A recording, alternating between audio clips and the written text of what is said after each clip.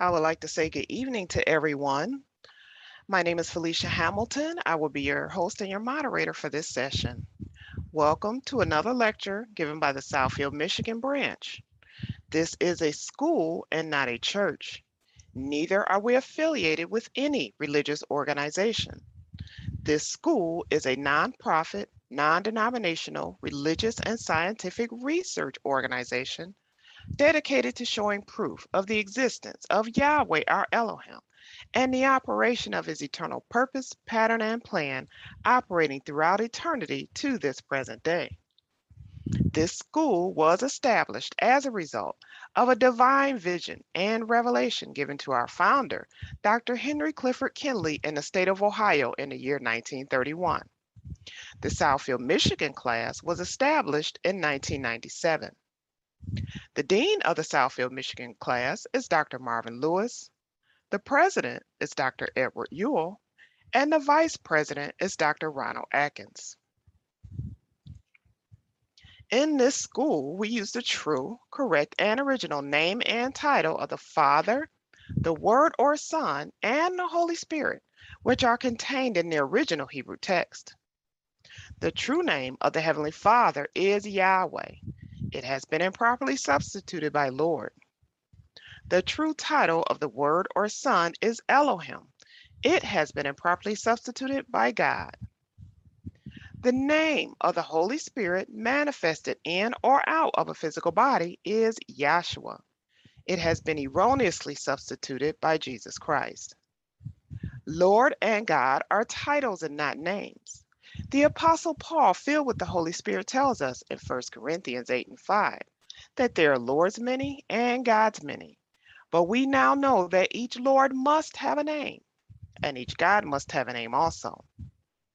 Elohim is a title, but unlike Lord and God, Elohim is a divine title.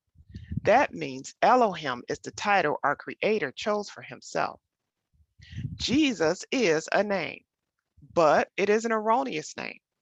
A minor investigation on your part in a good dictionary or encyclopedia would prove that neither the Greek language, the Hebrew language, nor the Latin language had any characters or letters in their alphabet that would produce the sound that is made by this letter J.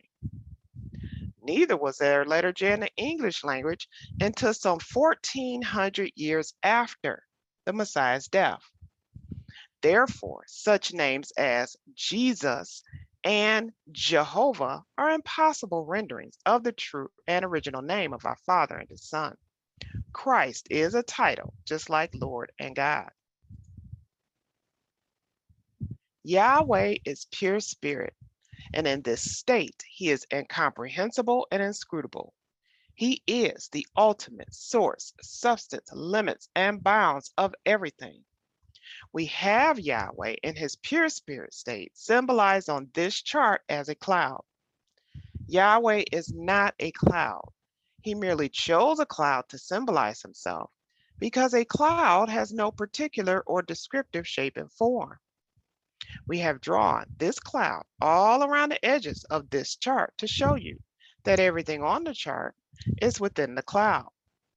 In like manner, everything in the universe abides within the pure spirit state of Yahweh. Yahweh, knowing that man could not perceive of him in this pure spirit state, took on shape and took on form right within himself as Elohim. This is the Word or Son, a super incorporeal being, that is, having the shape and form of a man, but without flesh and blood. This form can only be seen in divine vision and understood in divine revelation. Later on, this self-same spirit manifested himself in a physical body and walked the earth plane as Yahshua the Messiah, whom the world calls Jesus Christ. Now, there is only one name given unto salvation, and we must know that name. So the simple yet intelligent question we must ask ourselves is, what was the name of the Savior during the time he walked the earth plane? A further understanding of this name and title may be had by reading the preface of the Holy Name Bible. Also, in this school, we teach by the divine pattern of the universe. It is called the divine pattern because it is Yahweh's pattern. After Yahweh led the children of Israel out of Egypt, he called Moses atop Mount Sinai and showed him the tabernacle pattern in a vision. Yahweh instructed Moses to build one exactly like it in the wilderness of Sinai. The pattern consists of a most holy place, a holy place, and a court round about. These three compartments make up the one tabernacle pattern.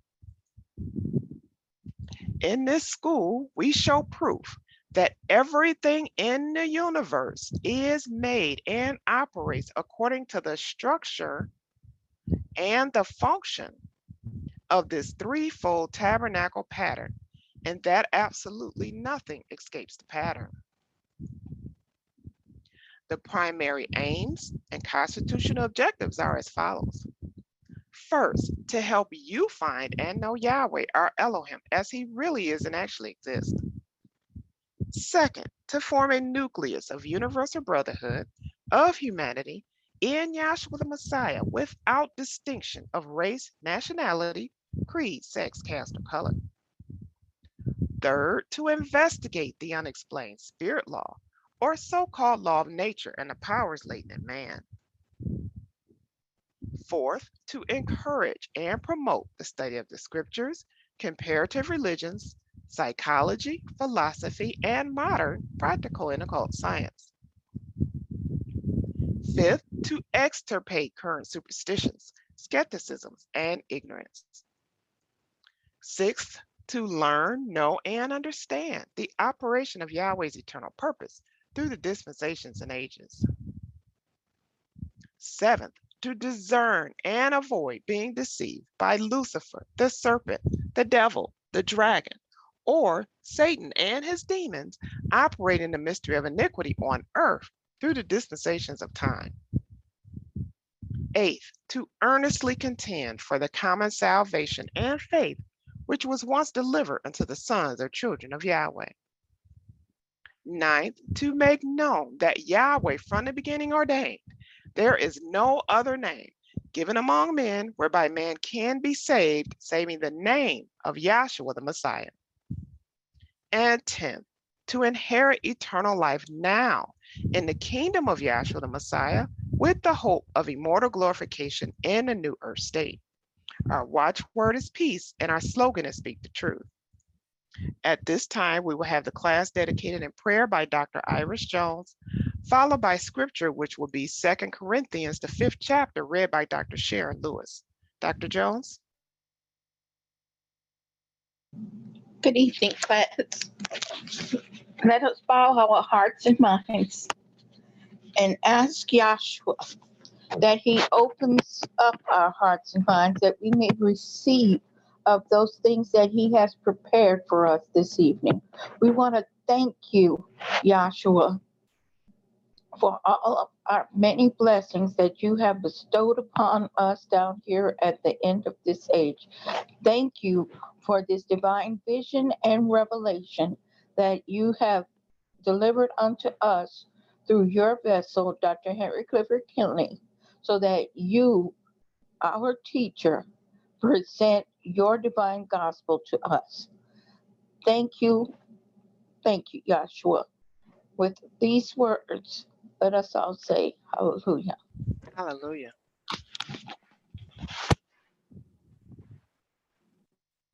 I would like to say good evening to the class.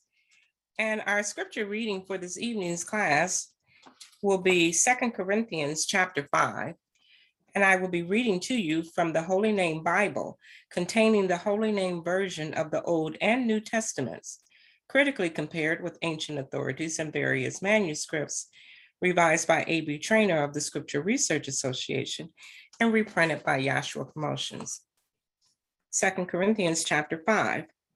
For we know that if our earthly house of this tabernacle were dissolved, we have a building of Elohim, a house not made with hands, eternal in the heavens. For in this we groan earnestly, desiring to be clothed upon with our house which is from heaven. If so be that being clothed, we shall not be found naked. For we that are in this tabernacle do groan, being burdened, not for that we would be unclothed, but clothed upon, that mortality might be swallowed up of life. Now he that have wrought us for the selfsame thing is Elohim, who also have given unto us the pledge of the Spirit. Therefore we are always confident, knowing that whilst we are at home in the body, we are absent from Yahweh. For we walk by faith, not by sight.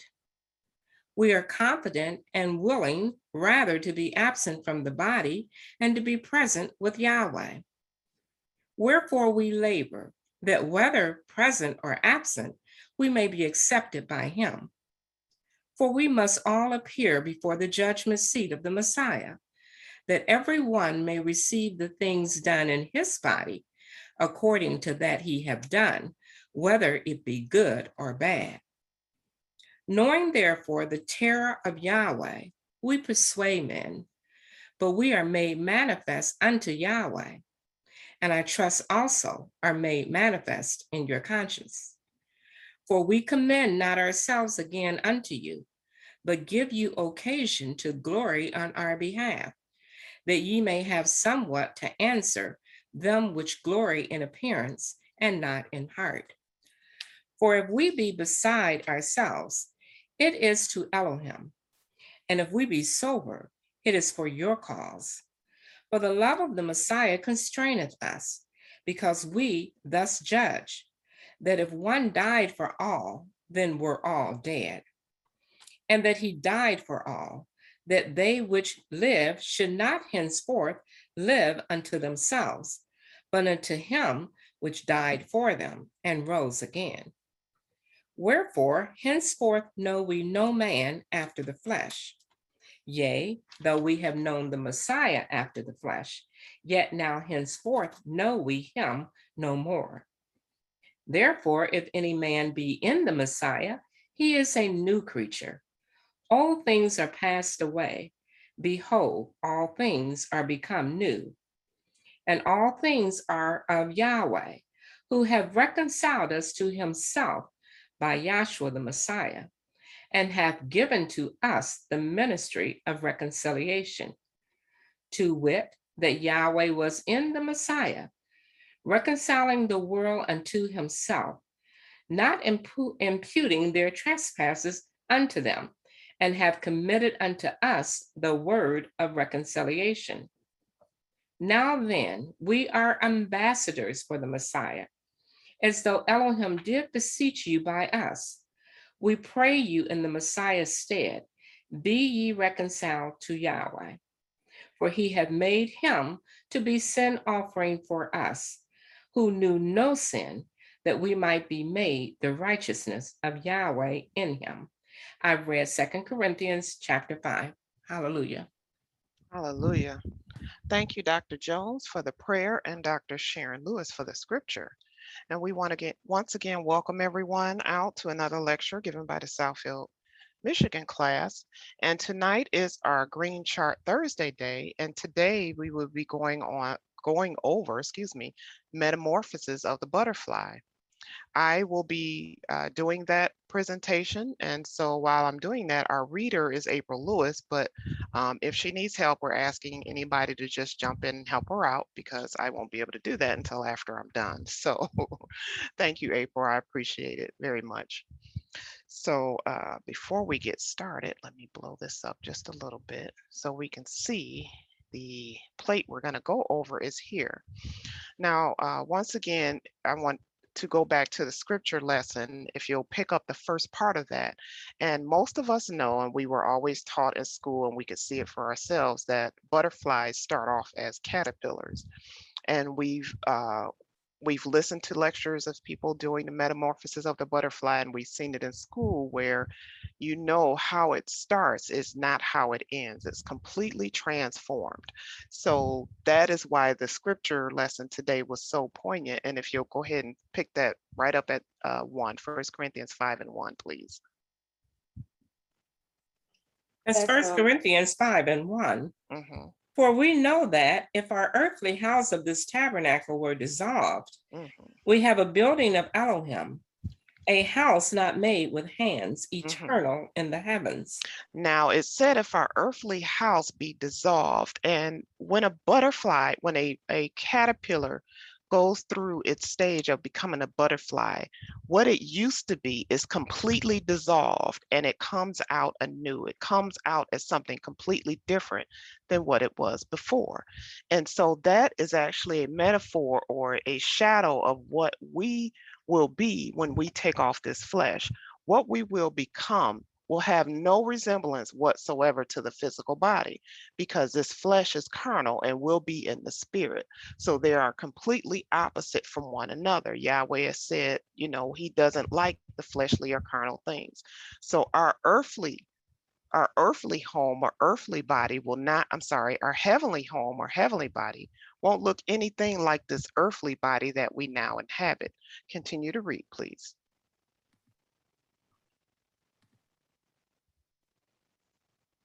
You might be on mute, Dr. Lewis.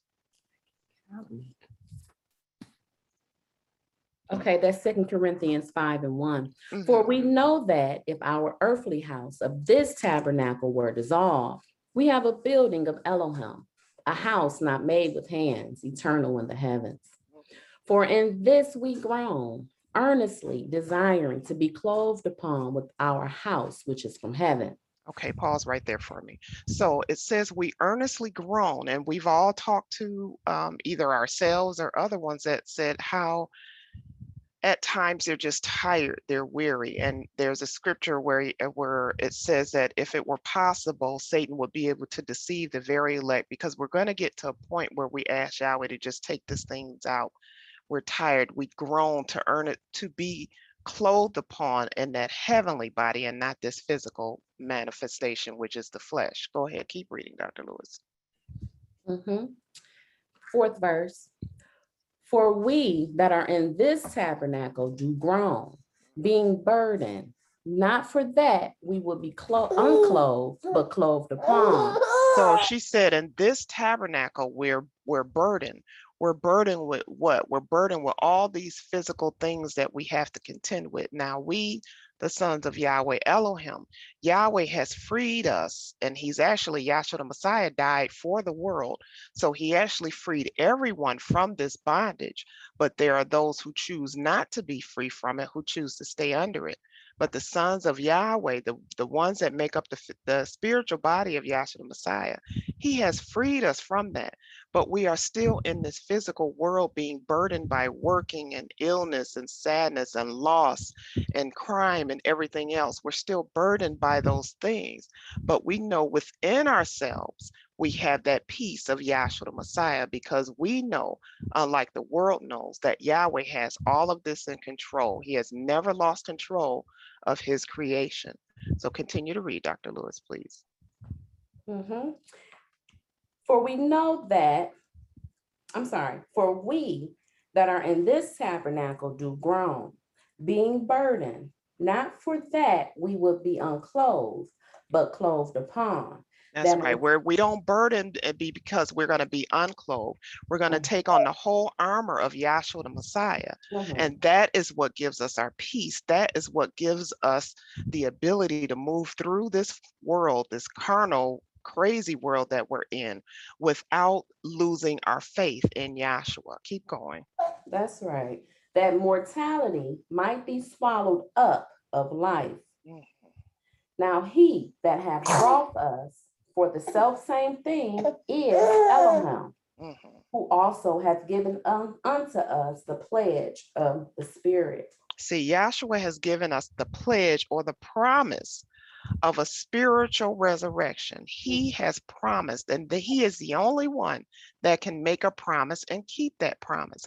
He promised us, if we just believed on him, if we took his burdens, if we took his yoke upon us, then we would have eternal life. We just need to learn of him, believe he is who he said he is and was, or it was in the flesh. We have to believe that what he accomplished freed us from these carnal ordinances, we have to believe those things. But how do you start to believe those things? You start to believe those things by beginning at Moses and the prophets. You start to learn that this entire journey, this entire trek of the children of Israel out of Egypt into the wilderness of Sinai and then on into Canaan land is an operation that mimics what we'll be going through when we come out of this physical body. We rest for a little while, and then we go on into glorification in Yahweh Elohim. So these series of lectures that we go through, which are called the green chart or the creator image by his creation, we're able to go through and explain these things because Yahweh has showed us and give us evidence of how he really is and actually exists. So I'll start off, well, I won't start off, but I'll continue by saying this. In the year 1931, Yahweh Elohim gave Henry Clifford Kinley a divine vision and revelation. And what he did, he took that man up to the third heaven and showed him the entire purpose of Yahweh. Not only did he do that, he explained to him and showed him how that everything in the universe is made and operates according to the structure and the function of a threefold tabernacle pattern. And by doing that, he charged him to teach all of his people or those he came in contact with what he had learned and what he had been shown. And so what he did, he passed that on to those who would listen. They then became ministers and passed it on, and they were fruitful. And then that fruition continues to this day. So he showed him in a divine vision and revelation, not only the purpose of Yahweh, but he explained to him the whole point of it all. And that is to bring us back into the body of Yahshua the Messiah, and that Yahshua actually came in to fulfill the law and the prophets, not to set up a Christian example as the world had thought.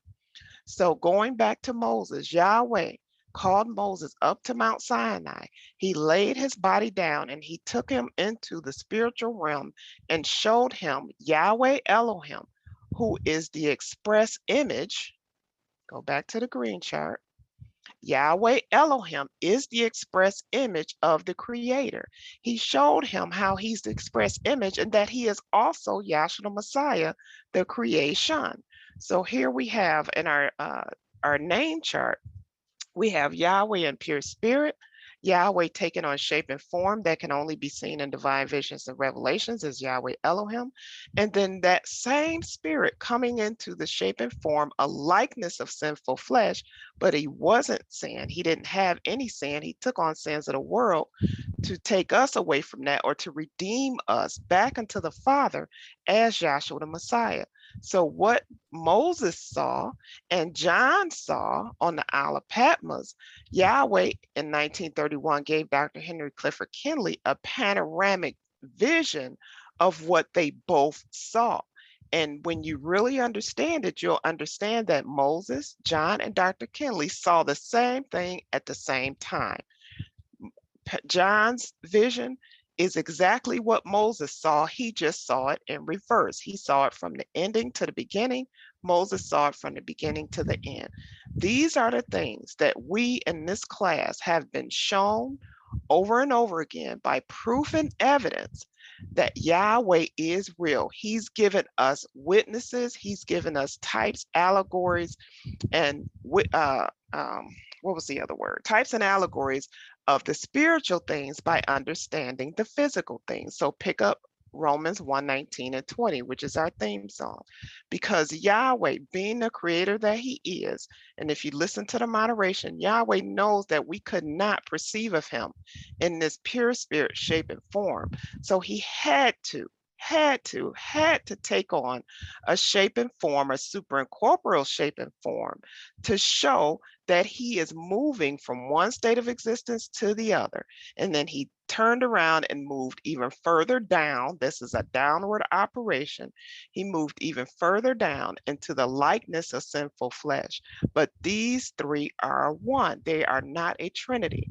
So by doing that, what Yahweh is showing his creatures is that everything in the universe is threefold in some way or manner.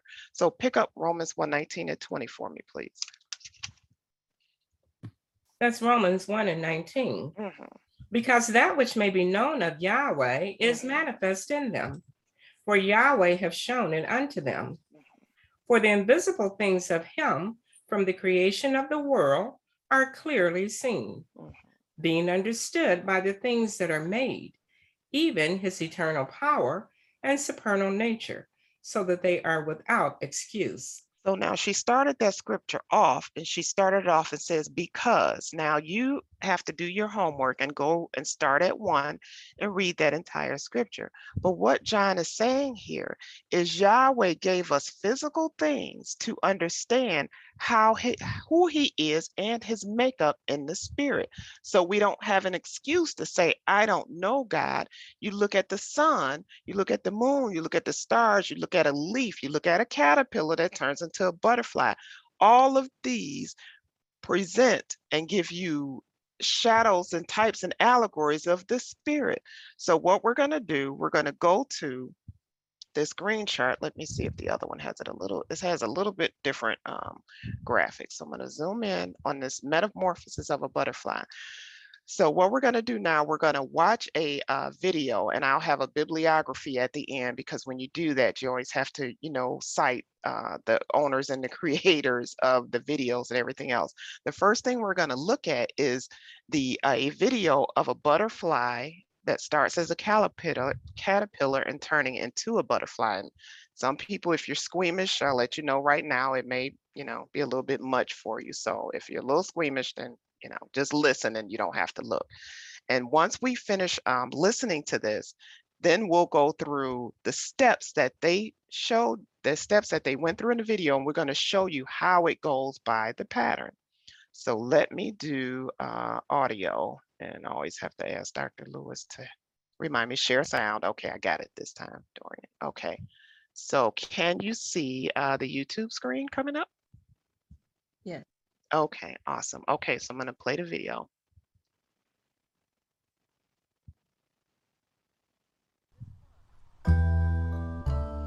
Butterflies are curious creatures. They begin their lives as caterpillars, hatching more than eat leaves. But then, a transformation takes place, and they become beautiful, flying, nectar-drinking insects. Let's learn how a caterpillar turns into a butterfly.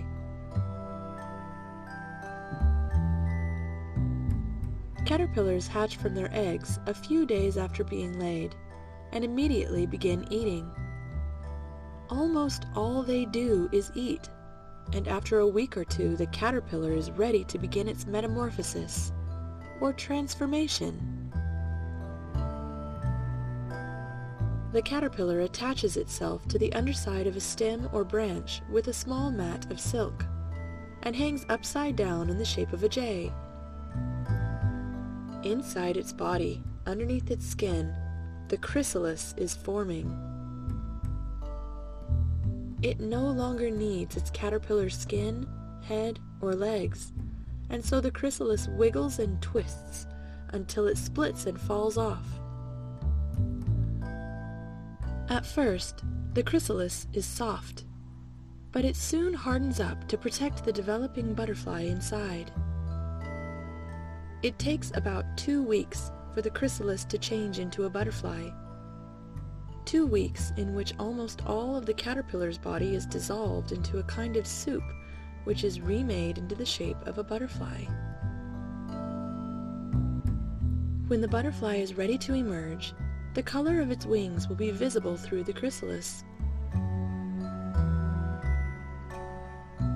Let's watch another butterfly emerge from its chrysalis, this time more slowly.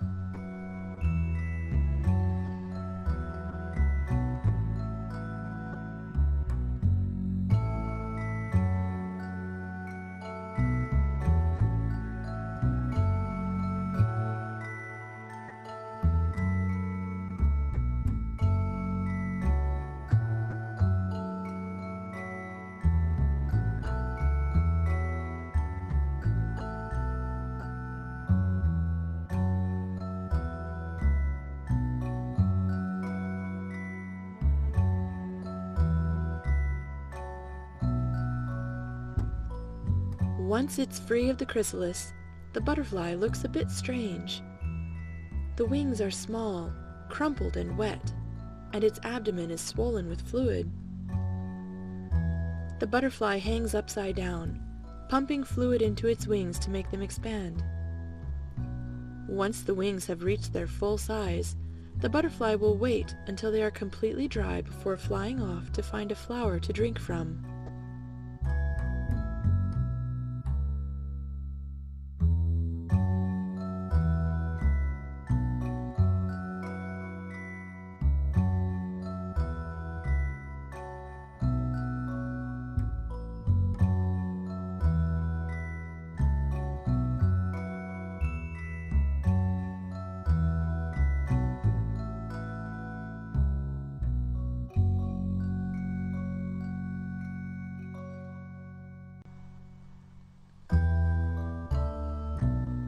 After a few days, the butterfly will mate, lay new eggs, and the cycle will start all over again.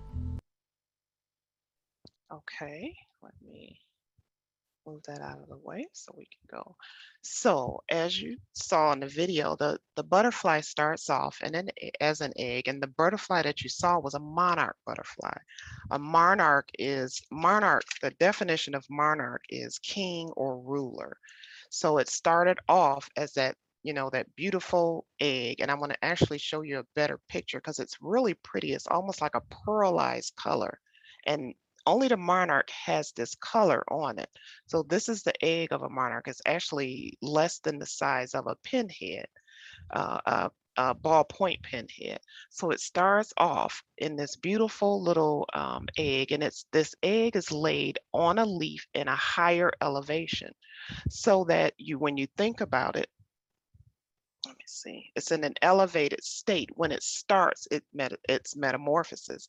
And so remember the definition of metamorphosis, when you look it up, a transformation, a marked change in appearance, not necessarily character, condition, or function.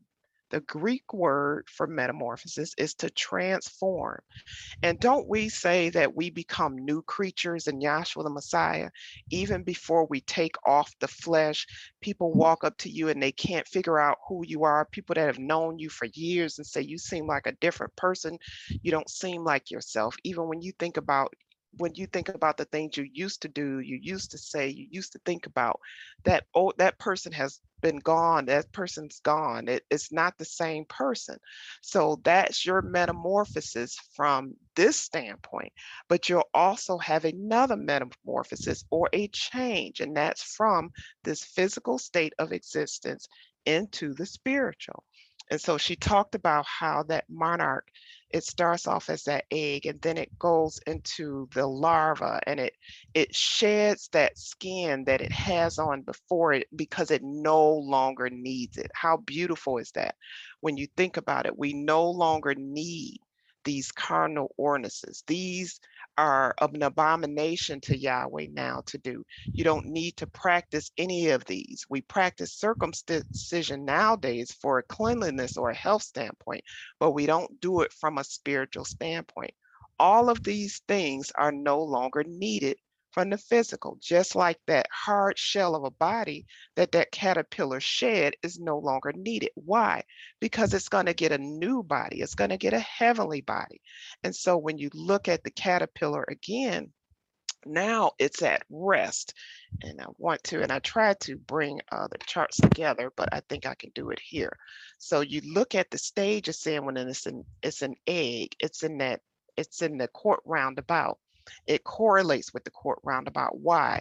That butterfly lays that egg on a leaf, is vulnerable. It's vulnerable to other predators that will eat the egg. It can fall off the leaf. It's sacrificed. It can be sacrificed. But then that egg turns into a larva, or it kind of has a a watery consistency to it, that will bring you to the brazen laver.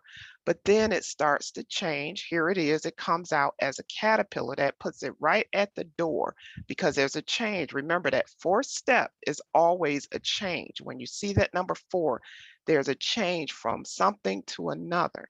And so that caterpillar went from an egg to larva, went from an egg to larva to a caterpillar. But wait, it's going to change again. It's going to go into a chrysalis. And if you look at the chrysalis, and I'm going to bring up another picture of the chrysalis. It's so pretty to me. And I think you all saw it in the video. Let me bring it over here. The chrysalis has a golden crown around it. And these are 2 different angles. And it's a hard shell. So it put on the whole armor of Yahweh and it has that crown. Well, how beautiful that is, right? Because you're talking about it being all of these vessels in the holy place, which is what this would correlate to. They are gold. They're wood covered in pure gold. So you see that monarch butterfly has that crown around it, or that corona. And then when you look at the butterfly, when it's in its chrysalis stage, it's at rest. It's no longer eating, because remember what she said was the only job that caterpillar has in this stage is to eat. How beautiful that is. Right now, where we are, we should be here in our hearts and minds. The only thing Yahweh asks us to do is to learn of him, or eat. Eat of this gospel, drink of this gospel, rest, be at peace with Yahshua. So that's all we have to do is eat. And now he's given us an abundance of food. He's given us a smorgasbord. You can go to class 2-3 times a day if you would like to, literally be in a live class on Zoom 2 and 3 times a day, even on Saturday. So all we're doing now, we're resting and we're eating. That's why he has us in our homes, because all we're doing is eating. And then that caterpillar, like I said, he's in that chrysalis stage. Now he's in the chrysalis stage. After he's ate, he's really at a state of rest.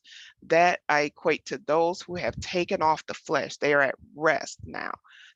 They're in the holy place under the altar, waiting for the universal revelation of Yahshua the Messiah.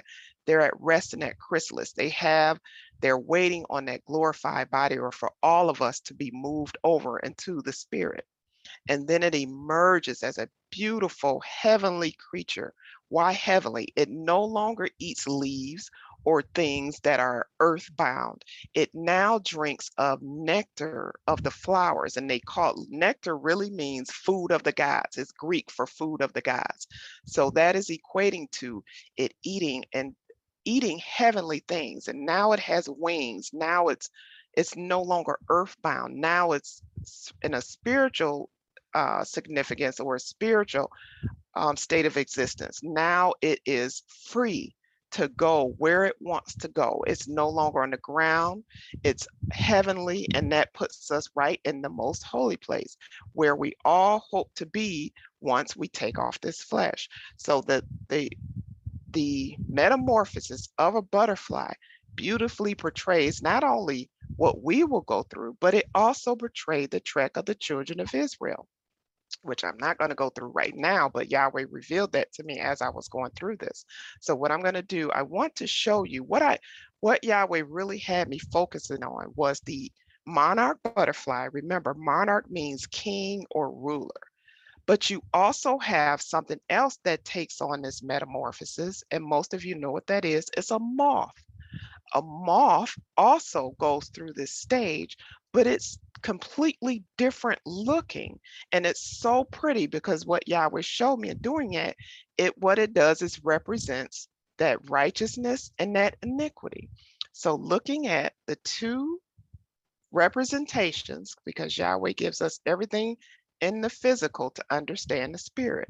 So here you have the monarch butterfly egg. It's beautiful. It's pearl. It has a iridescent color about it. You look at, we have something called an imperial moth. Now, an imperial pretty much means almost the same as monarch when you look at it. And an emperor, and someone who tries to be a ruler, but the monarch is actually over that. But now you have an imperial moth, and this is what that egg looks like. I mean, completely different. They both go through these stages. They both start as an egg. So then you move on to the caterpillar. So the monarch butterfly caterpillar is smooth in appearance. All it does is eat, and it just, pretty much is by itself, but it's heavenly bound. It's always elevated. It's on the leaves of trees and on milkweed, which is what it really likes to eat. So it's elevated. The imperial moth, if you look at it, this what it looks like. It's hairy. Get for me, Jacob, Esau came out hairy. And I thought that was so interesting when I was looking it up. And I'm sorry, April, I think I had all of this written down, but I am like totally on another plane here. That's okay. I think it's on Genesis 25 and 25. Mm-hmm. Mm-hmm. And the first came out red, all over like a hairy garment. So And this caterpillar, sorry, April, is hairy. Look how hairy it is versus the one from the monarch. Okay, keep reading. And the first came out red, all over like a hairy garment, and they called his name Esau. Mm-hmm. And the second? As a second. Mm-hmm. You want me to keep reading? Yes, please. And after that, and after that came his brother out, and his hand took hold of Esau's heel, and his name was called Jacob. And Isaac was 80 years old when she bare them. Okay, that's good. So the other thing you'll notice now, you would think this would be the head, but that's actually the tail, because when I look at that, it looks like a mouth. But this is the head here, and it has 6 horns on it. And it's hairy. So I'm like, okay, here's this imperial moth trying to be like a monarch butterfly. So now this is when they're in their caterpillar stage. Now we're going to move on to their chrysalis, and that's where they start to go into their protective cocoon. Now with the monarch, they call it a chrysalis. It's not, and I think I looked that word up, and it means armor. So there is, the monarch is protected, is elevated, it's always high up, and its chrysalis is hard, and it has that golden crown upon it. The imperial moth is a cocoon. It starts off in the soil. It buries itself in the soil, in the ground. It looks for soft soil. So it's earthbound. It's not like the butterfly, which is heavenly. And then you move on into after they've come out of that. Now look how beautiful these monarch butterflies are. This is the male, this is the female. You can tell the difference. The females, her lines are a lot thicker than the male. But now they come out, they're beautiful. And what a monarch does, and a lot of times they'll tell you, if you want to tell the difference between a moth and a butterfly will rest with its wings together in the air. How beautiful is that when you think about it? Let me come over here. You look at this Ark of the Tabernacle in the most holy place, these angels, their wings, and it says it in Exodus, it talks about how these angels, their wings are spread up, and they touch either side of this tabernacle, but they're up. And I thought that was so pretty, because the monarch butterfly, that's how it dries its wings. The wings are up in the air, they're together. So they're giving homage and honor to Yahweh. Whereas the imperial moth does not do that. It lays its wings down. And look at the imperial moth. You see 6 horns, 1, 2, 3, 4, 5, 6. And its wingspan is 6 inches long. I didn't have time to find the other 6, because I know there has to be another 6. But when you look at the differences of the two, I tell you, Yahweh is pretty. He points out everything. He points out both those spirits, even in the animal kingdom. So here we see the monarch butterfly, it's beautiful. It's always giving honor and glory to Yahweh. It's always trying to stay in an elevated state, even when it's in an egg. The mother lays its egg on leaves that are high up, whereas the imperial moth I had a video and I wish I could show it to you. It's crawling on the ground looking for soft soil, and it lays its eggs on the ground in soil, which representing the earth. There you go. That's your 6, Felicia, the earth, because 6 represents the earth. That is so pretty. So that is the difference between the monarch butterfly and the imperial moth, which I never knew there was a such thing as an imperial moth. But what Yahweh is showing all of us is that just through understanding the stages and evolution of a butterfly, you now have a physical representation of what we go through and what we will go through to get to our earthly, or I'm sorry, our heavenly or spiritual body. Remember, Romans 1:19 and 20, everything in the spirit has a representation of it in the physical. So when we're looking at things that are happening in the world, don't look at the physical aspect of it. You look at it, but you ask Yahweh, show me what does that mean from a spiritual standpoint? Because then what he'll do, he'll show it to you, and then you'll have peace with it. It won't bother you so much because you understand that not only the butterfly, but you have to go through a death, a burial, a resurrection every single day. It's a roundabout operation. We are always, sometimes you're in a funk. You don't want to even be up here. You don't want anybody to elevate you. You want to stay down here. Trust and believe if you're a son of Yahweh, you're going to be elevated into that holy place. And then you're going to get to a point where you're just in such a good mood and you're in the spirit. And we get in these classes and we're like in eternity. The 2 hours go by very fast and you just are like levitating off the floor. And then as soon as we get out of class, something happens and you're right back down here again. It's a continuous operation until Yahshua the Messiah decides that it's time for us to shed this skin, this cocoon, this chrysalis, or this flesh. And then we'll be waiting under that altar if he has us leave individually. If we're going to leave collectively, we're going to all be transformed into our spiritual body, into Yahshua the Messiah in that heavenly state. So what Yahweh does, let me bring up the dispensations and ages chart. It's the same thing. This butterfly is going through an infant stage. Actually, I want to go back to the green chart.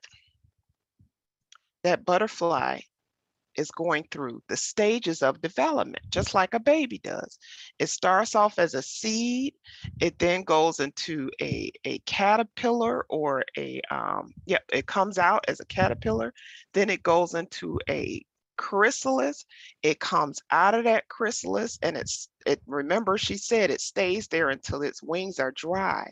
Once its wings are dry and all that fluid from the abdomen is poured into the wings, then it's adolescent and then it takes off as an adult.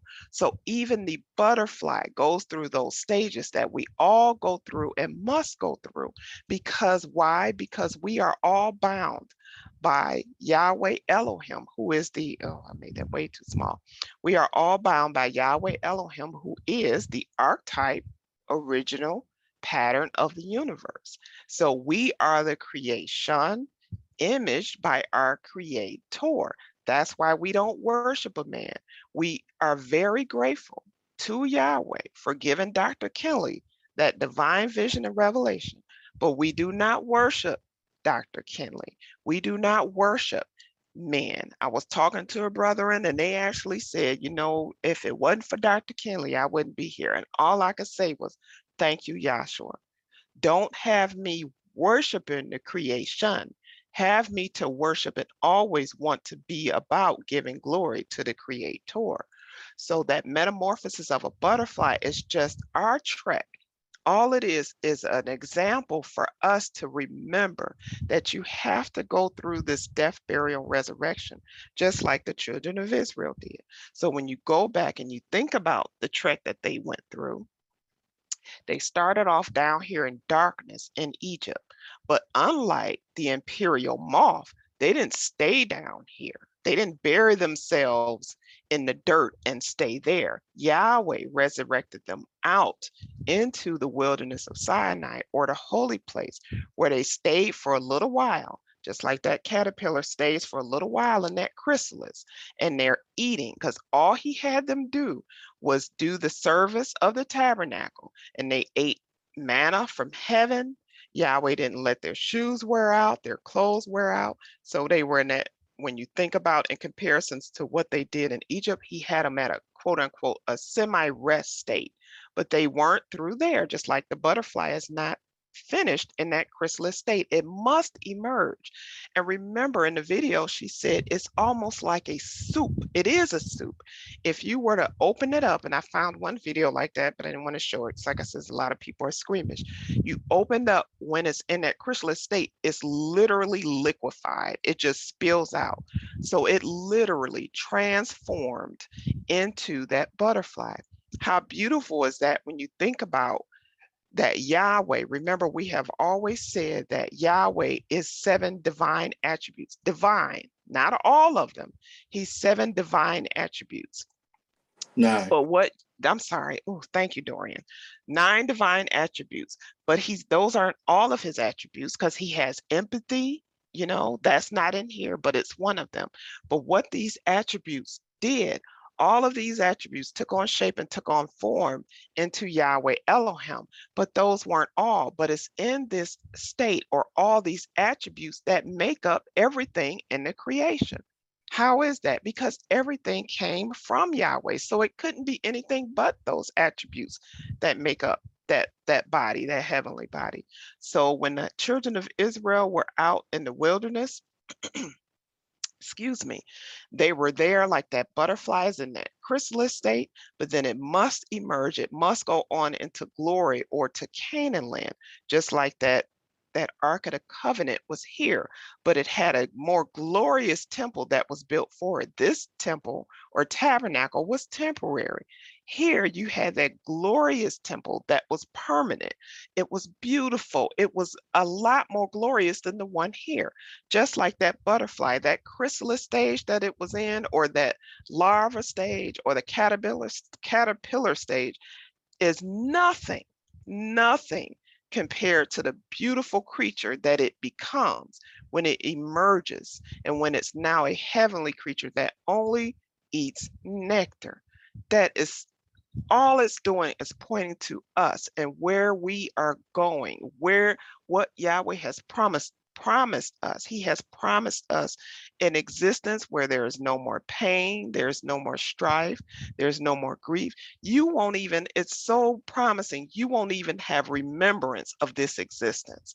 That's how beautiful that is. And when you think about that in the Christian world, or I used to think, even though my family wasn't religious at all, we didn't even go to church. What I used to think was, okay, if I die and my mom dies, and I go to heaven and I see my mom, what age is she going to be when I see her? If she wants to be a child in heaven, I'm not going to recognize her. So, that's that concept that people have. Well, I'm going to go see my mom. What if she doesn't want to be an old lady when she's in heaven? What if she wants a young body? So we know that it has nothing to do with the physical.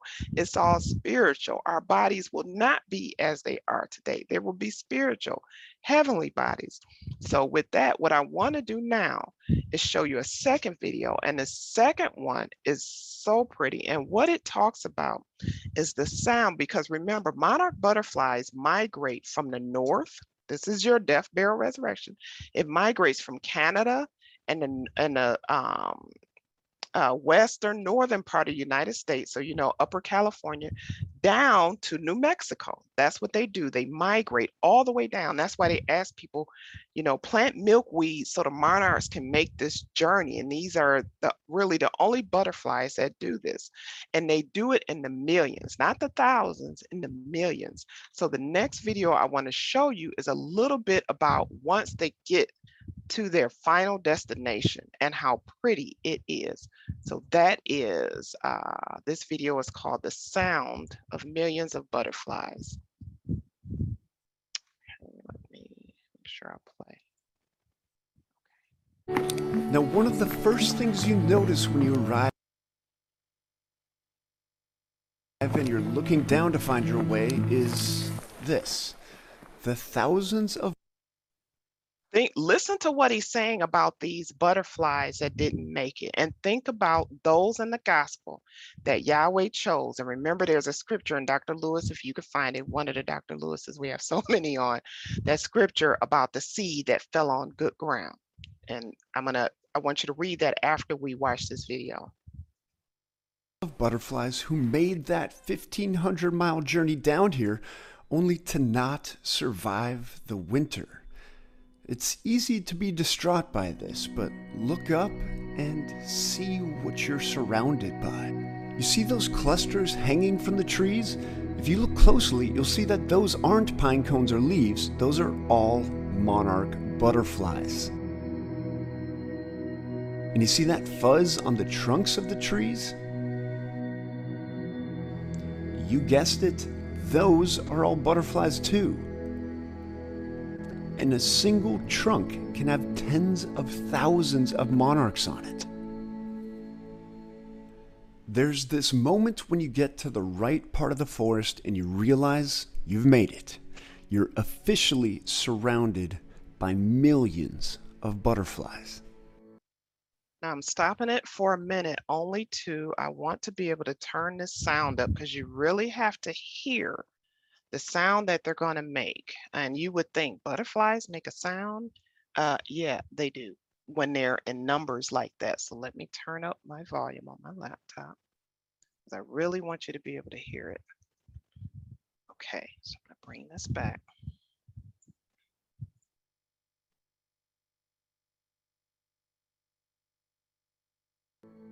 I want you to think about the last time you saw a single butterfly flying. You likely noticed its color, but its sound?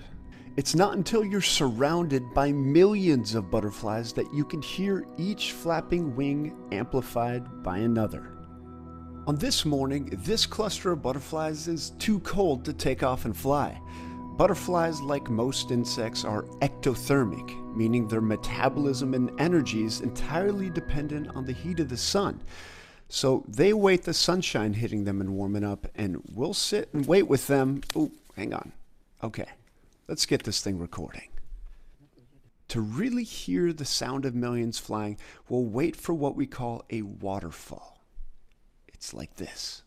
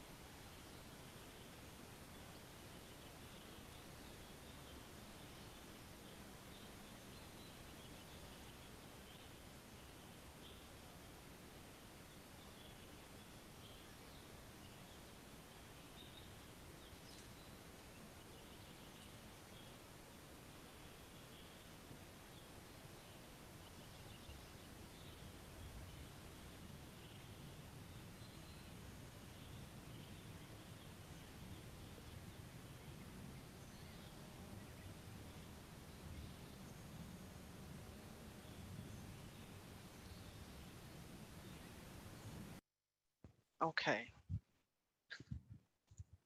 Now that you've had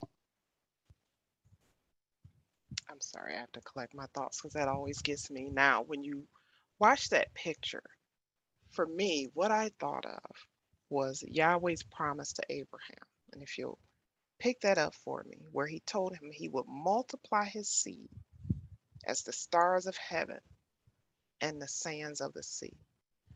When he showed that picture, and I'll bring it back and turn the volume down, of all those butterflies, there is no way you could count all of those butterflies. No way you could count it.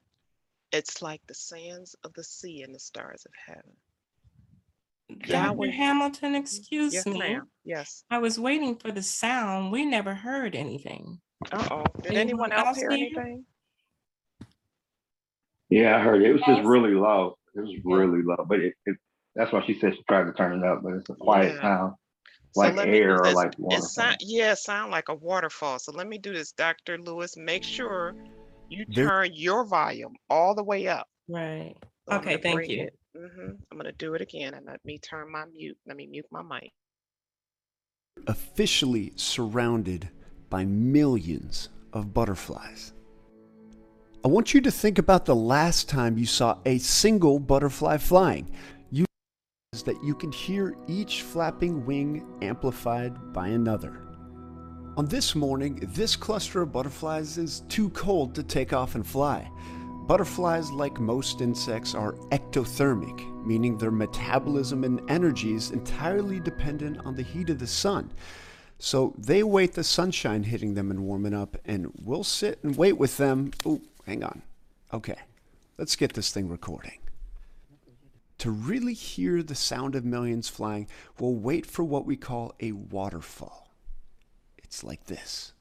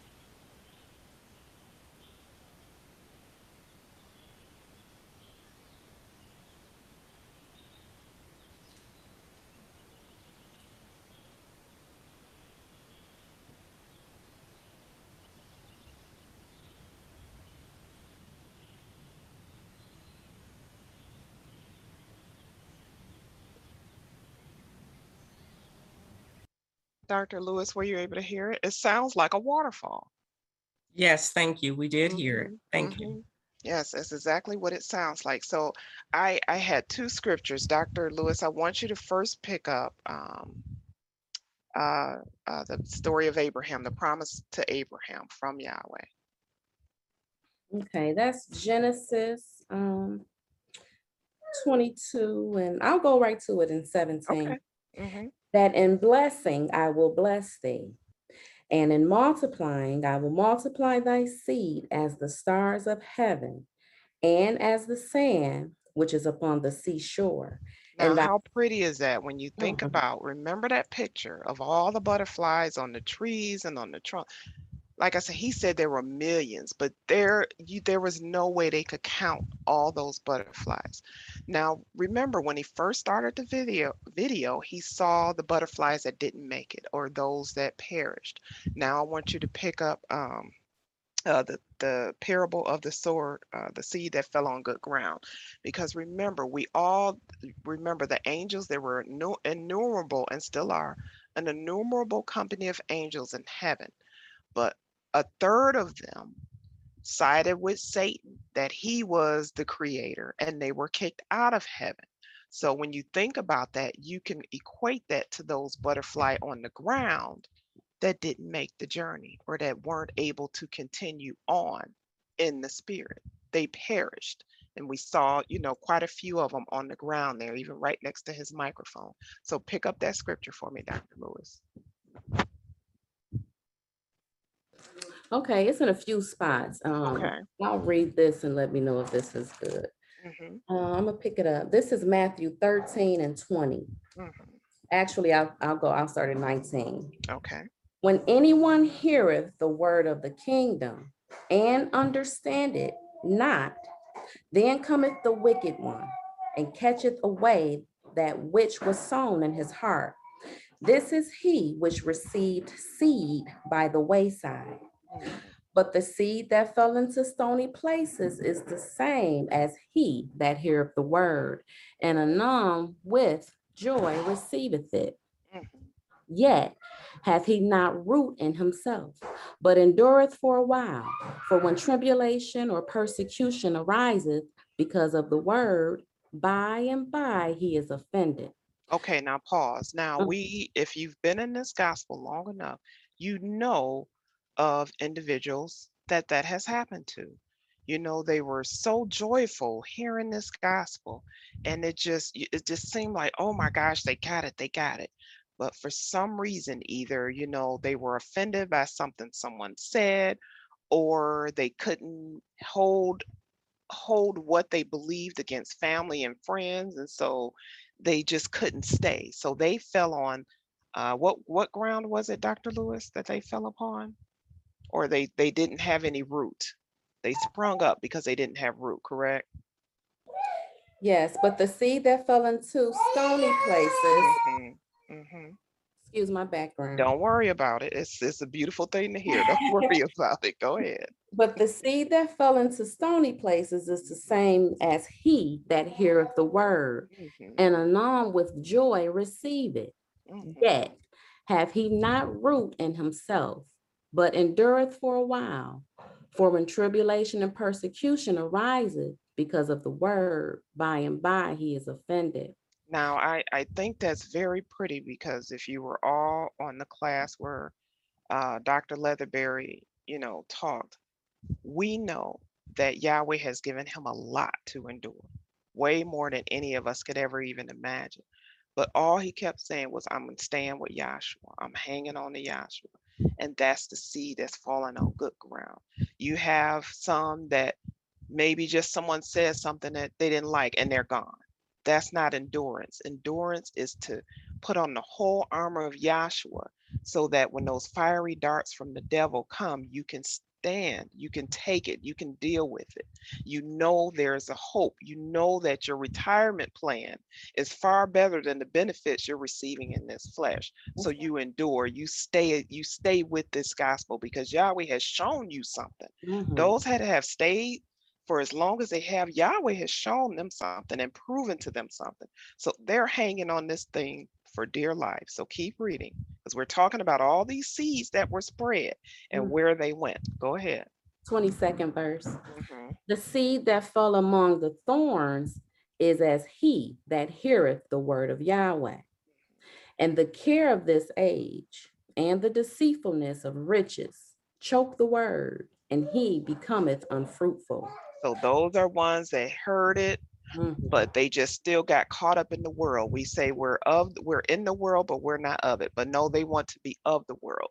The cares of this world are more important than that retirement plan that they're going to receive. So they got choked. Their seed was choked. Keep going, Dr. Lewis.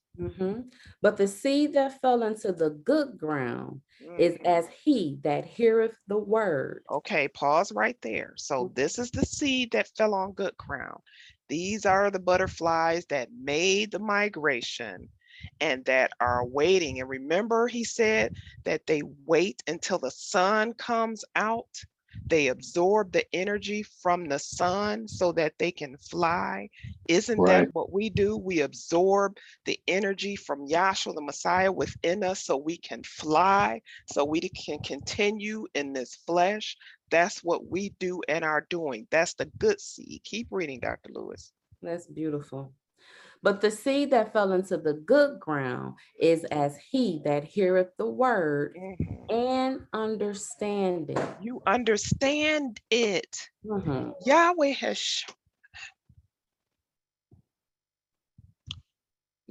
has shown us something. He has given us something that the world cannot understand, it cannot buy, and it doesn't want to accept. He has shown us that everything in this physical is only a representation for us to see who Yahweh is and how he actually exists. That's all it's here for. It's just here to bring us closer to him. That's all it's here. So we heard it, we love it, we bathe in it. If we could, we jump all up and down in it. This is the seed that fell on good ground. Keep reading, Dr. Lewis. But the seed that fell into the good ground is as he that heareth the word and understand it, which also beareth fruit and bringeth forth some 100-fold, some 60, some 30. Look at that. All those butterflies that are bathing in the sun of Yahshua the Messiah, 100-fold. some 40-fold, some 60-fold. This gospel started off with just one man. And look at what Yahweh has done. And it's through those, and even in John 17 chapter, or is it 14, where Yahshua Messiah is praying that prayer. He said, not only for us, but to us those that we preach this thing to and that accept it, he wants them to also have eternal life. Keep reading, Dr. Lewis. Okay. I'm sorry. I went That's to. okay. No, go back. Start with the good seed. Go back up. Okay. I went to Mark because it was over there too. But let me go back. I was in Matthew. What Yeah, was I? I think that's the 13. best Yeah. one to read. Yep. Okay, yeah. Matthew 13 and 23. I'll read that again. Mm-hmm. But the seed that fell into the good ground is as he, that heareth the word and understand it, which also beareth fruit and bringeth forth some 100-fold, some 60, some 30. Mm-hmm. Another parable put he forth unto them, saying, the kingdom of heaven is likened unto a man which sowed good seed in his field. Mm-hmm. But while men slept, his enemy came and sowed tares among the wheat. And when So we're not supposed to be sleeping. right. We're supposed to be awake. We're supposed to be standing in the holy place, eating of that bread, right? We have light there, we have bread, and we have intercession. This is where we're supposed to believe. Don't be sleeping. Don't be like those silly women laid captive. Pay attention. Be, as they say, woke. Look at your surroundings. Look at everything that Yahweh is doing with this world and know that it points to something spiritual. That is being in the holy place, understanding that Yahweh has all of this under control. So keep reading, Dr. Lewis. 26th verse. And I'm sorry, and Dr. Sharon Lewis, if you can get Ephesians the 6th chapter after this, go ahead, April. Okay, but when the blade was sprung up and brought forth fruit, then appeared the tares also. So the servants of the householder came and said unto him, Sir, didst not thou sow good seed in thy field? From whence then have it tares? So see, you got the righteous and the iniquity being brought up together, and that's what he's going to say. So keep reading. Okay. He said unto them, an enemy have done this. The servant said unto him, wilt thou then that we go and gather them up? But he said, nay, lest while ye gather up the tares, ye root up also the wheat with them. So you don't want to pull the tares out. You want to bring them up together. Keep reading. But he said, nay, lest while ye gather up the tares, ye root up also the wheat with them. Let both grow together until the harvest. And in the time of harvest, I will say to the reapers, gather ye together first the tares, and bind them in bundles to burn them, but gather the wheat into the barn. Now, when you think about that parable, he said, let them grow up together, because if you pull it out while they're both young, you may pull out those that are righteous or the wheat.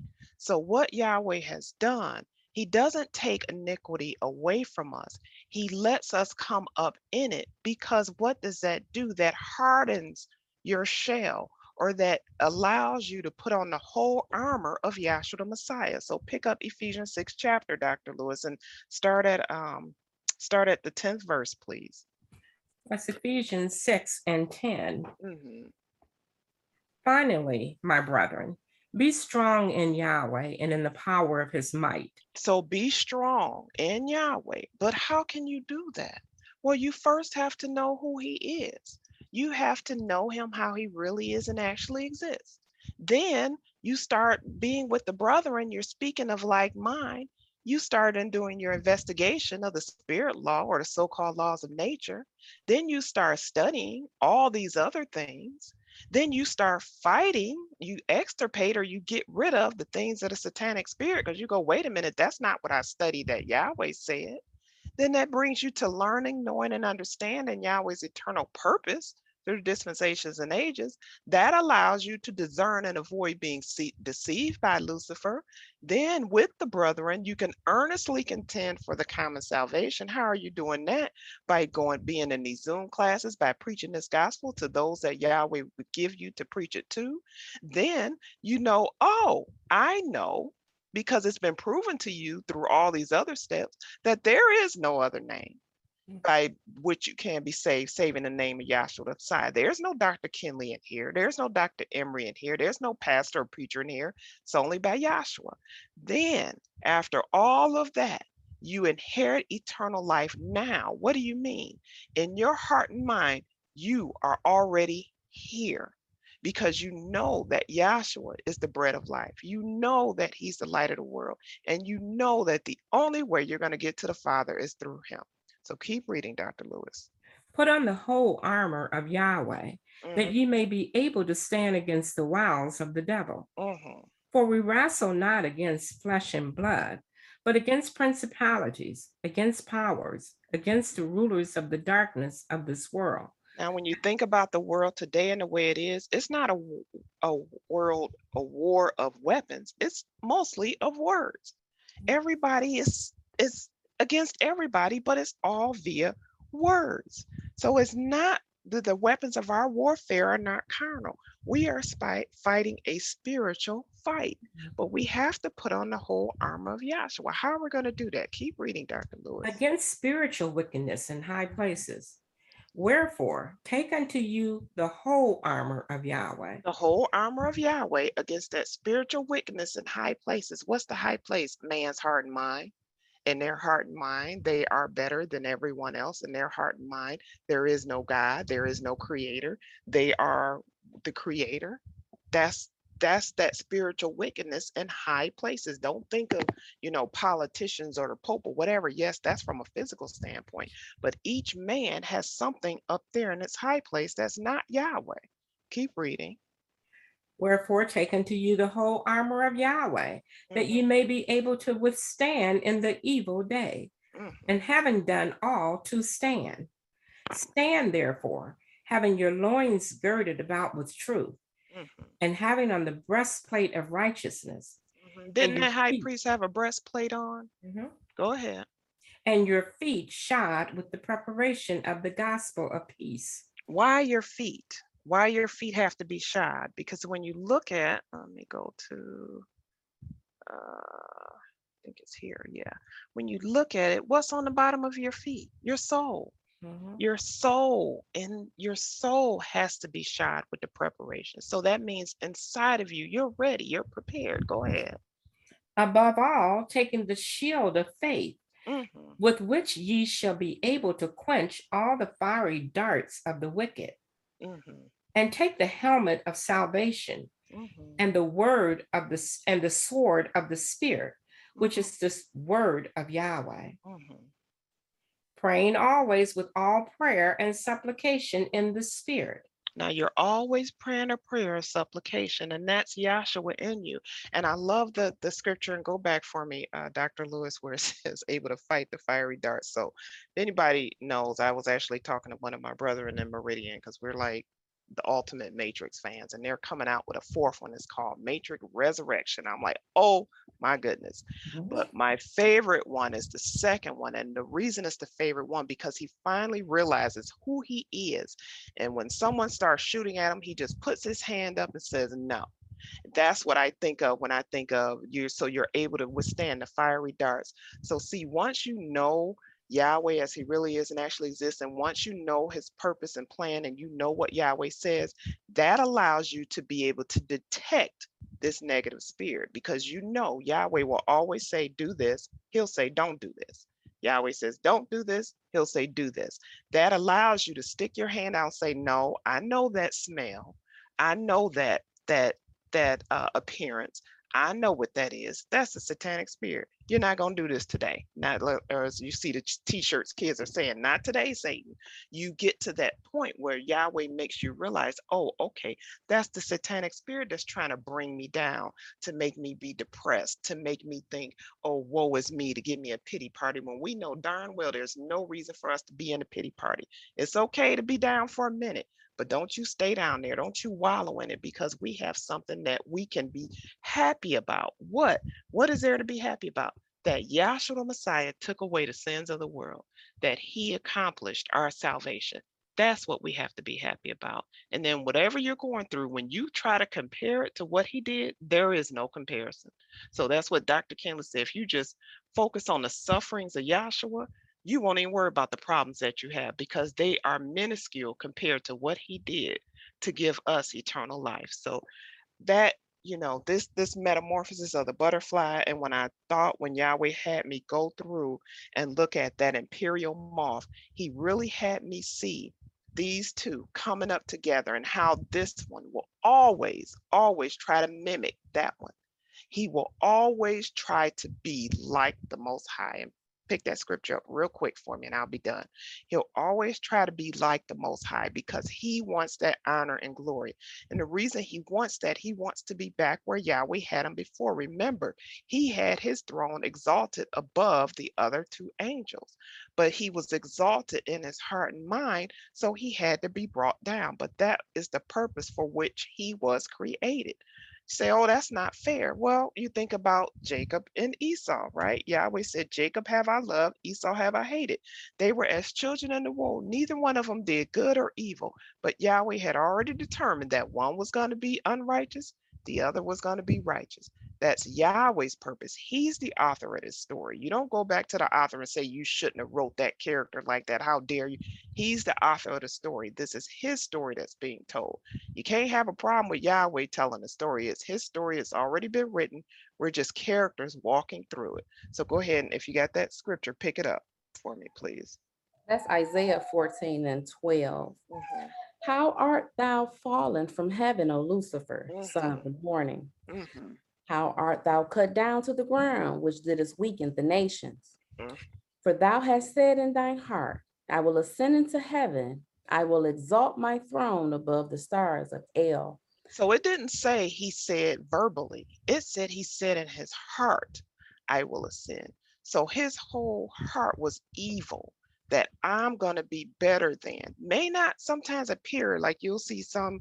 I think somebody was talking to me about that pastor and how humble and he was. I'm like, yeah, uh-huh.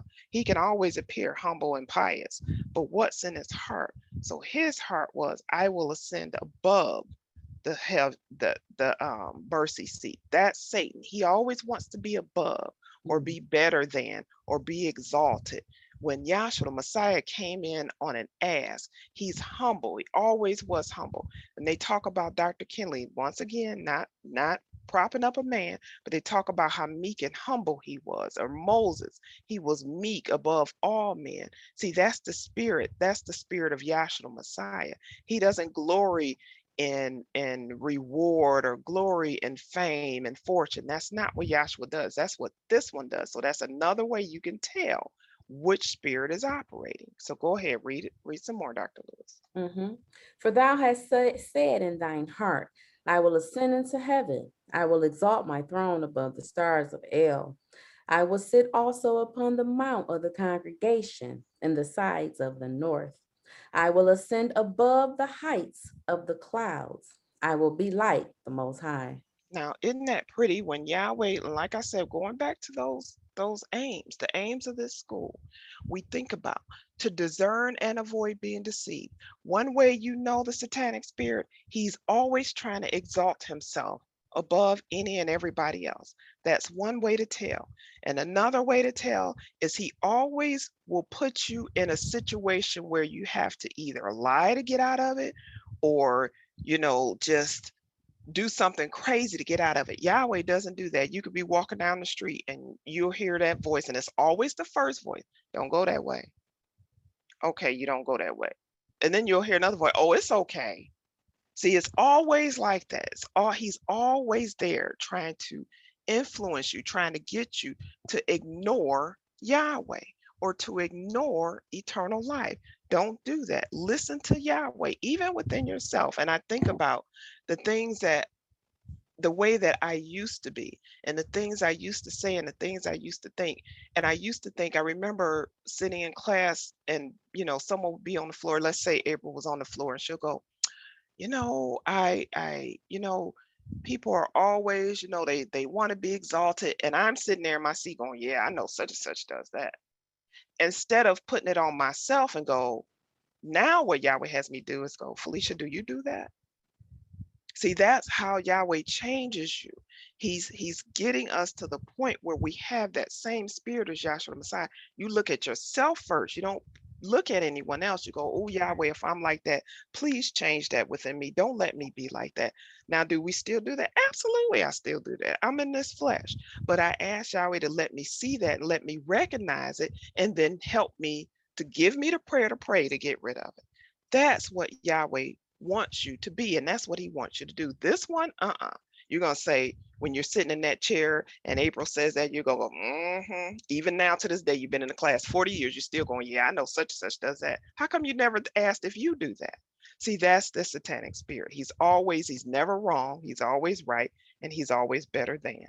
So I hope, and I know I jumbled that metamorphosis up there that are ministers that can go through that beautifully. Dr. Diane Embler went through it once beautifully and had me in tears.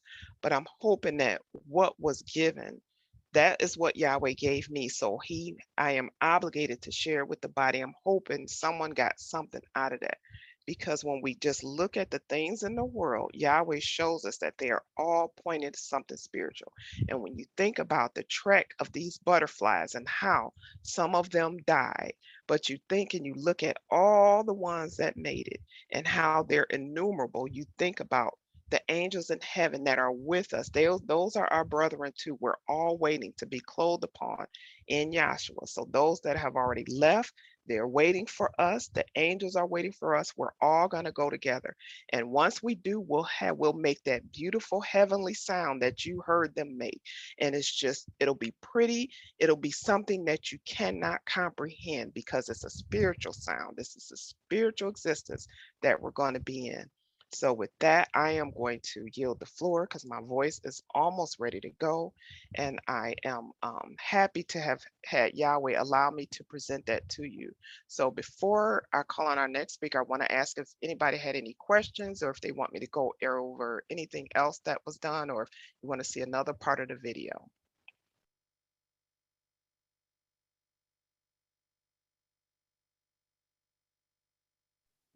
Okay, I will take silence as a no. So, excuse me, for our second speaker of the evening, I'm hoping they'll be able to talk because I don't know where they are.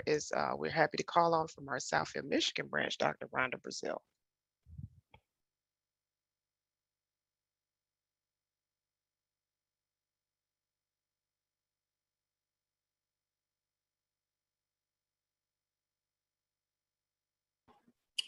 Can you hear me? Yes, we can. Well, pardon any destructive background noise. I will be in a place that's a little more quiet in the moment. But I truly enjoy what was gone into. And I have to say that hearing that lecture, I prayed to Yahshua for the increased faith and confidence of what his spiritual operation is, because it's hard to take your hands off of it and say to Yahshua, I can't do it, you do it. Right. Do it for me. It's hard to do that. But with the words that were brought forth from the scripture lesson and into that dissertation about the metamorphosis of a butterfly, one of the things I found very, very beautiful about it is the timing that transpires within. When they said that the butterfly hatches from that egg, and within 14 days, that's 2 cycles of 7, within 2 weeks, they said, it is ready to take on a Christmas after doing nothing but eating. So I found that very pretty, that principle of 14 and the change that had to take place at that point, or 2 cycles of 7. But then that chrysalis is in place, if I heard correctly. That process also took 2 weeks. That's right. And in that 2-week period, then that transformation is complete. So you have a total of 4 weeks for that principle of 4 and a change. And I'm sure that that was brought out, but I thought that was so pretty that just as the previous speaker went into very diligently, Dr. Hamilton labored to bring those things out. And that, no, she didn't make that way. That's simply the way Yahweh purposed it. And the reconfirmation, if you will, that the natural is here to verify, vindicate, and prove the spiritual. So there's really no reason why we disbelieve what Yahweh is telling us, because he's given such an abundant cloud of witnesses, including this that was gone in tonight, which was absolutely remarkable to look at. And I really am thankful that I was able to hear that.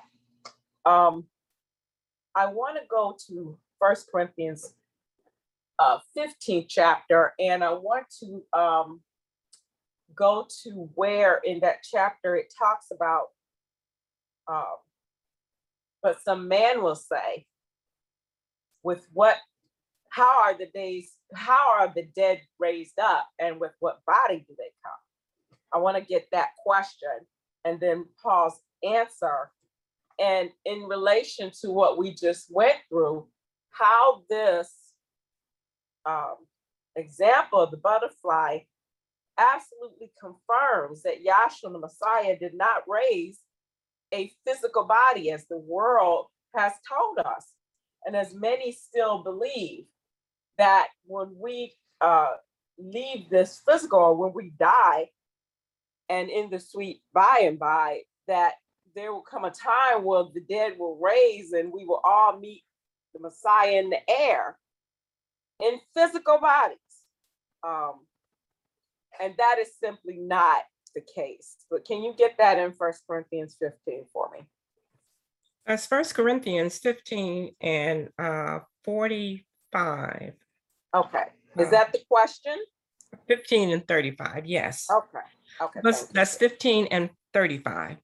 But some man will say, how are the dead raised up? And with what body do they come? Right. Thou fool, that which thou sowest is not made alive except it die. Right. And that which thou sowest not that body that shall be, but a bare grain, it may chance of wheat or of some other grain. Yes. But Yahweh giveth it a body as it had pleased him. Yes. And to every seed its own body. Okay, so now this was because Paul wrote that seed that's planted does not come up the same that's planted. And he was talking about the resurrection of the dead, which they did not believe occurred with the Messiah. They believed that his body had been stolen, but not that he had actually risen from the dead. Now, many people may believe he rose from the dead, but they believe he rose a physical body.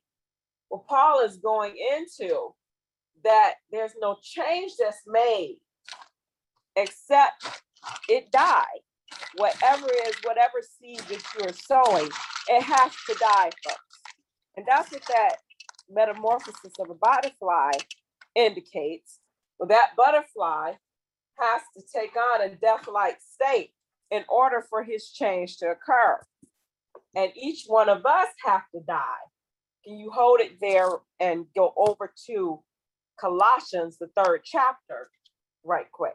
I just want to bring out this point a little further. That first or second Colossians, Dr. Brazil? There's only one Colossians, Is and it? it's Okay. third chapter. Okay. That's Colossians 3:1. Did you want that? Yes. If ye then be risen with the Messiah, seek those things which are above, Right. where the Messiah sitteth on the right hand of Yahweh. Right. Set your affection on things above, not on things on the earth. Now, that butterfly's transformation also confirms this that Paul is saying. Because when that butterfly is risen, when it was once an earthbound creature eating the leaves and grass of the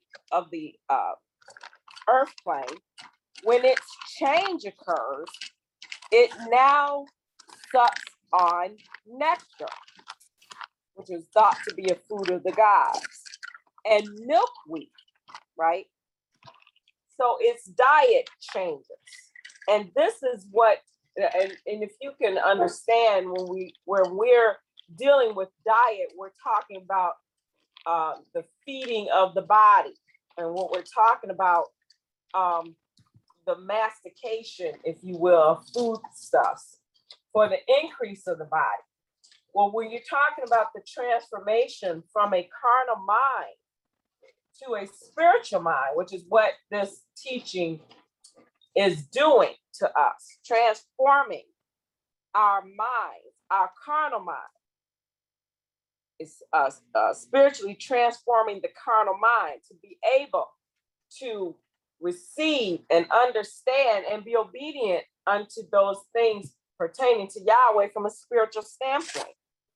So here, Paul is reiterating this process in Colossians, or to those in Colossus, saying that if you are risen with the Messiah, now that you're this new creature, just like that butterfly, you seek those things that are heavenly, or those things that are above, and no longer feeding the appetite with things in the earth or with things pertaining to the physical.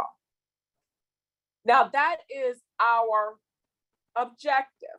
We want to be transformed. Our hearts are that we be transformed into the obedient sons of Yahweh in righteousness. Right. Satan is a son of Yahweh, and Satan is an obedient son. He is the son of perdition or destruction or unrighteousness or iniquity. What we want to be transformed into is that seeks that's above. We want to be transformed in the likeness of the Messiah's resurrection, which he rose a quickening spirit. And when we raise, we want to be in the image and in the likeness of that quickening spirit. We want to have that quickening spirit be what operates and governs us. Without it, we're not going to make it. So continue reading in Colossians, and then we're going to go back to Corinthians. And I'm not going to be long. There are creatures that are desiring my diligent application of work. But go back to Colossians and continue reading down a little further. Corinthians or Colossians? Colossians, 3rd chapter. Keep reading where you left off. I'll start at 2, 3 and 2. Set your affection on things above, not on things on the earth. For ye are dead, and your life is hidden with the Messiah in Yahweh. Now, did you hear what he said? You are dead. That's right. He's talking about being dead to this physical. And this, remember how, and I think it's in Corinthians, where Paul says, let us eat and drink, for tomorrow we die. You understand? We are going through this process, but we have gone through a death. And that is what's beautiful about the process of death. because that is the first step in the tabernacle and the first step of transformation is that death. That's what that butterfly depicts as well. The first step he goes through after that eating is that chrysalis. And what was very interesting to me, I noted when that video was playing how it said the caterpillar hung upside down in the form of a J. I said, now will you look at that? In the form of a J when it's getting ready to die or it's getting ready to go through that transformation. It had to leave the J. It's not going to be in the J anymore. It's going to manifest the Y, with its wings outspread and flapping, that manifests that Y. And so that's what we had to do. We had to leave Jesus. No J, no Jesus. We had to leave Jehovah. We had to leave that hook that they preached to us of the carnal ordinances and whatnot. We had to leave that. It had to die. That's right. And so we went through that process. Spiritually and psychologically is where this death that Paul is talking about occurs. For you are dead. You understand? You died with the Messiah. All the generations of the flesh died with the Messiah and are resurrected in newness of life in the spirit. Right. So now there's no Jew nor Greek, there's no physical. I was reflecting on how Dr. Kelly said about water baptism. He said, in this age, there's no physical man to baptize in water. I mean, and that takes an understanding. Yahweh's not dealing with the flesh any longer, which is what was the point of the previous administration of the law that dealt with a physical way of worship and a physical washing and a physical eating and the physical. But we are not after the flesh any longer, but after the spirit. And the butterfly metamorphosis is a beautiful illustration of that. That butterfly, when it's transformed, as you saw, has a completely different operation now. Completely different operation. The migration that it undergoes, which you couldn't do when it was a caterpillar. It had to undergo that transformation to be able to migrate. And that's what happened to us as well. We had to go through a transformation, as you saw with the children of Israel. They had to go from being, they were slaves in Egypt, and they were shepherds, you understand? And they came up out of Egypt, come through the wilderness where they were transformed. And by the time they got to Canaan land, they were an army. Their operation completely changed. That's right. And so this is what we have to see Yahweh demonstrating what transpires in us spiritually and psychologically before we cross over into the spirit realm where we are at home with Yahweh in the spirit, not in this physical body any longer. But these are the transformations that have to occur in us before that happens. You understand? That's the chrysalis process.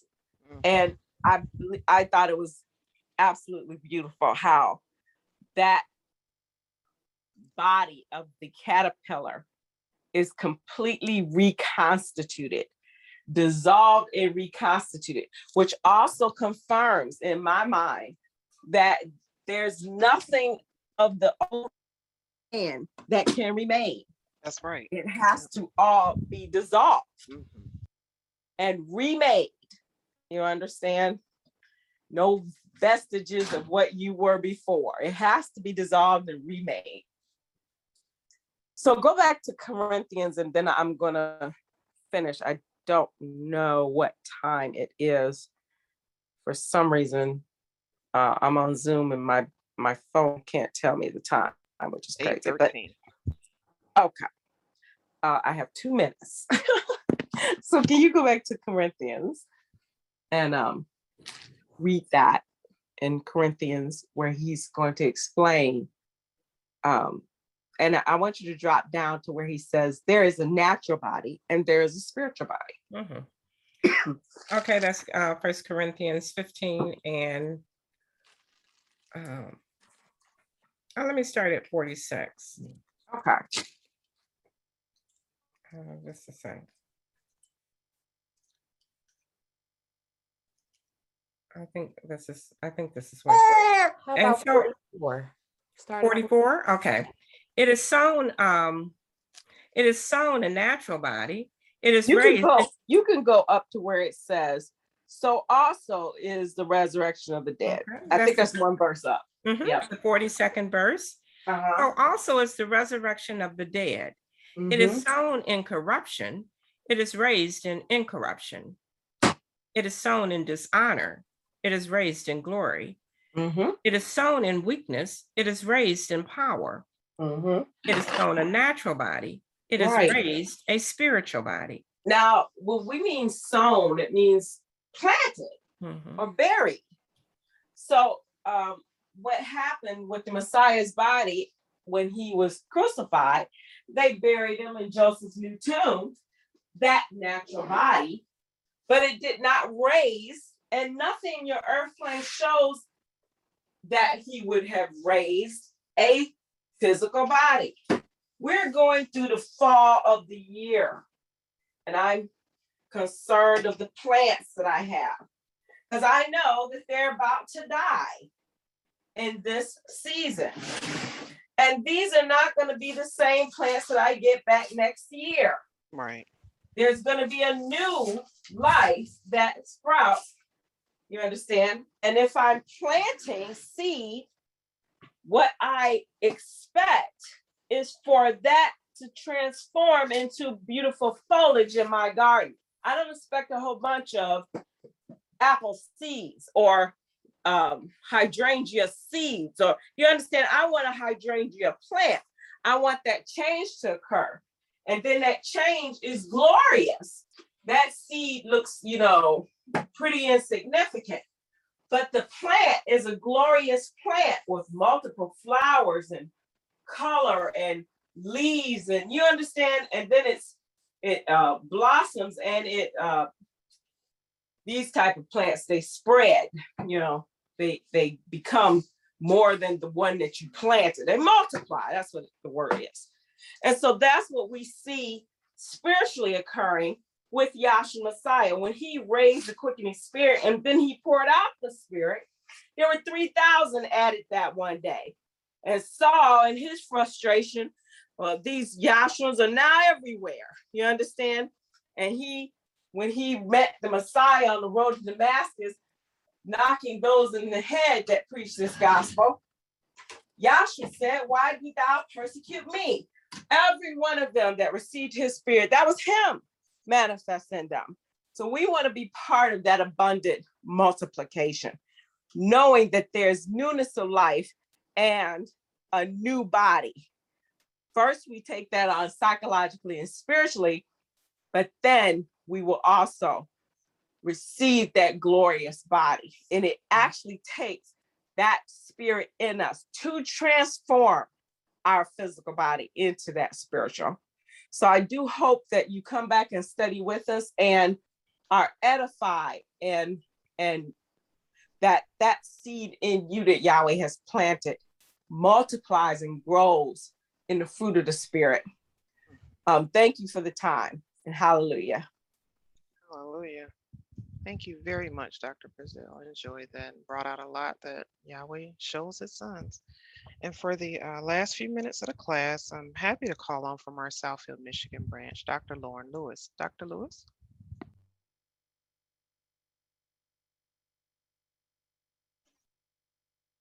I'd like to say good evening to the class. Good evening. I enjoyed the testimonies of all the speakers thus far. It's a beautiful class. Beautiful to see how Yahweh's purpose, pattern, and plan is in operation in everything that he's created in the world. and just seeing, just the transformation of a butterfly coming from a caterpillar into that butterfly state, or going through the chrysalis that it goes through. Seeing the death, burial, resurrection right in the earth plane that Yahweh created. That's why he says over there, someone can get for me, Romans 1:19 and 20. That's Romans 1 and 19. Because that which may be known of Yahweh. Stop. So right there is telling you that there's something that can be known if you're reading out of the King James Version of the Bible.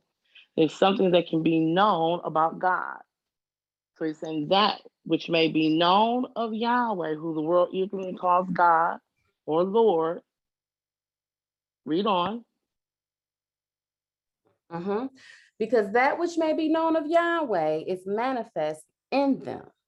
It's manifest in them. You see? Now we know he manifested that and showed it to the children of Israel, but it's also manifested in everything that he's created. It's manifested in you and I. That's why we can say that we would be a witness against ourselves, knowing that we have the breath of Yahweh in us. Everything that has breath, it will praise Yahweh, okay, with that breath of life. So he says, because that which may be known of Yahweh. So now we can know. If someone hold where you're at there and someone else grab over there, what life eternal is. Now we know that this is what we come to learn in this school, is the importance of knowledge, okay? And not just knowledge that's out there, or something that's just based on a whim, but actually learning, understanding, and knowing something for surety. So read over there in John 17 for me. It's John 17 and 3. And this is life eternal, that they might know thee, the only true Elohim, and Yahshua the Messiah, whom thou hast sent. Now over here in John 17, it's saying to know Yahweh, Elohim, and Yahshua, these three are one, gains you life eternal. So now over here in Romans, he says, because that which may be known of Yahweh. So we can know something of Yahweh, and that knowledge gains us life eternal. So back over in Romans, because that which may be known of Yahweh, read on. Is manifest in them. For Yahweh hath showed it unto them. Right. If you could show the Ayah chart. And we learn that everything goes according to this tabernacle pattern. Everything is made up of a threefold nature. Everything has to go according to that threefoldness. You see, even in that 1958 video where Dr. Kinley was talking about that hydrogen atom, okay, there were, and I'm trying to remember the video, so, forgive me if I kind of butcher it up, but you had two visible parts and one invisible part of that hydrogen atom. The purpose that it is showing, regardless of that invisible part that you could not see, what you have to bring out is the threefold makeup. Why? Because Yahweh is the Father, Elohim is the Word or Son, and Yahshua is the Holy Spirit. These three are one. So even if what we're seeing as an example of something that's manifested, we learn that means to be made known, or something that's concrete. If we're looking at something that's concrete, in the two manifestations, we still should be able to see. We still should be able to see that third part where it's invisible or visible. By principle, we have to see it. It has to go according to the pattern. So according to the pattern, according to the pattern, you have a gas, a liquid, and a solid. Just like you have that most holy place, court roundabout. You have that proton, that neutron, and that electron. And what's so interesting about that, I think it's so beautiful, is that proton, that neutron, and that electron. That proton and that neutron is connected, just like that most holy place and that holy place was connected. And then that electron goes round about that proton and neutron, just like that court roundabout went roundabout. The same thing goes on with your nucleus, nucleolus, and cell body. Now, why is it made that way? Why do you have three parts to everything? Morning, noon, and night. Inner ear, middle ear, outer ear. You see, on your leg, you got a foot, a calf, and a thigh, a hand, a lower arm, and an upper arm. You got a head, a chest, and an abdomen region. Why is that? You eat with a knife, a fork, and a spoon. You only speak in past, present, and future. You only travel land, air, or water. Why is that?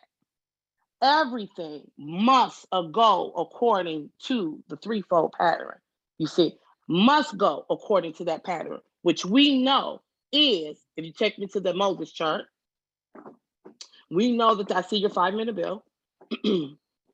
We know that Elohim, Yahweh Elohim, who the world ignorantly thought when they would hear about the word or son as being the Bible, we know that that was Yahweh in his Elohistic manifestation as Elohim, which was seen in visions and revelations. That word, Elohim, he is the archetype, which means original pattern of the universe. Everything is patterned after him.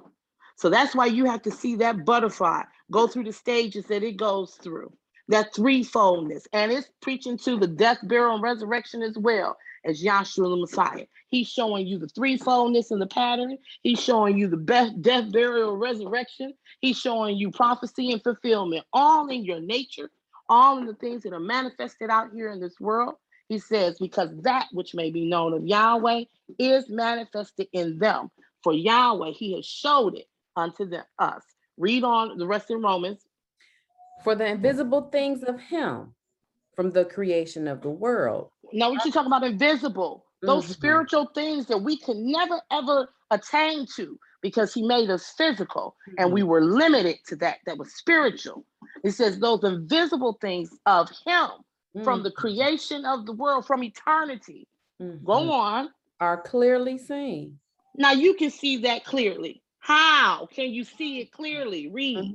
Being understood by the things that are made. There you go. So now you can look at the transformation of the caterpillar into a monarch butterfly and understand how that represents Yahweh, Elohim, Yahshua, his death, burial, resurrection. It took you from something physical into something spiritual, pointing to your father, Yahweh, Elohim, and Savior, Yahshua, the Messiah. And with those words, I'll say thank you.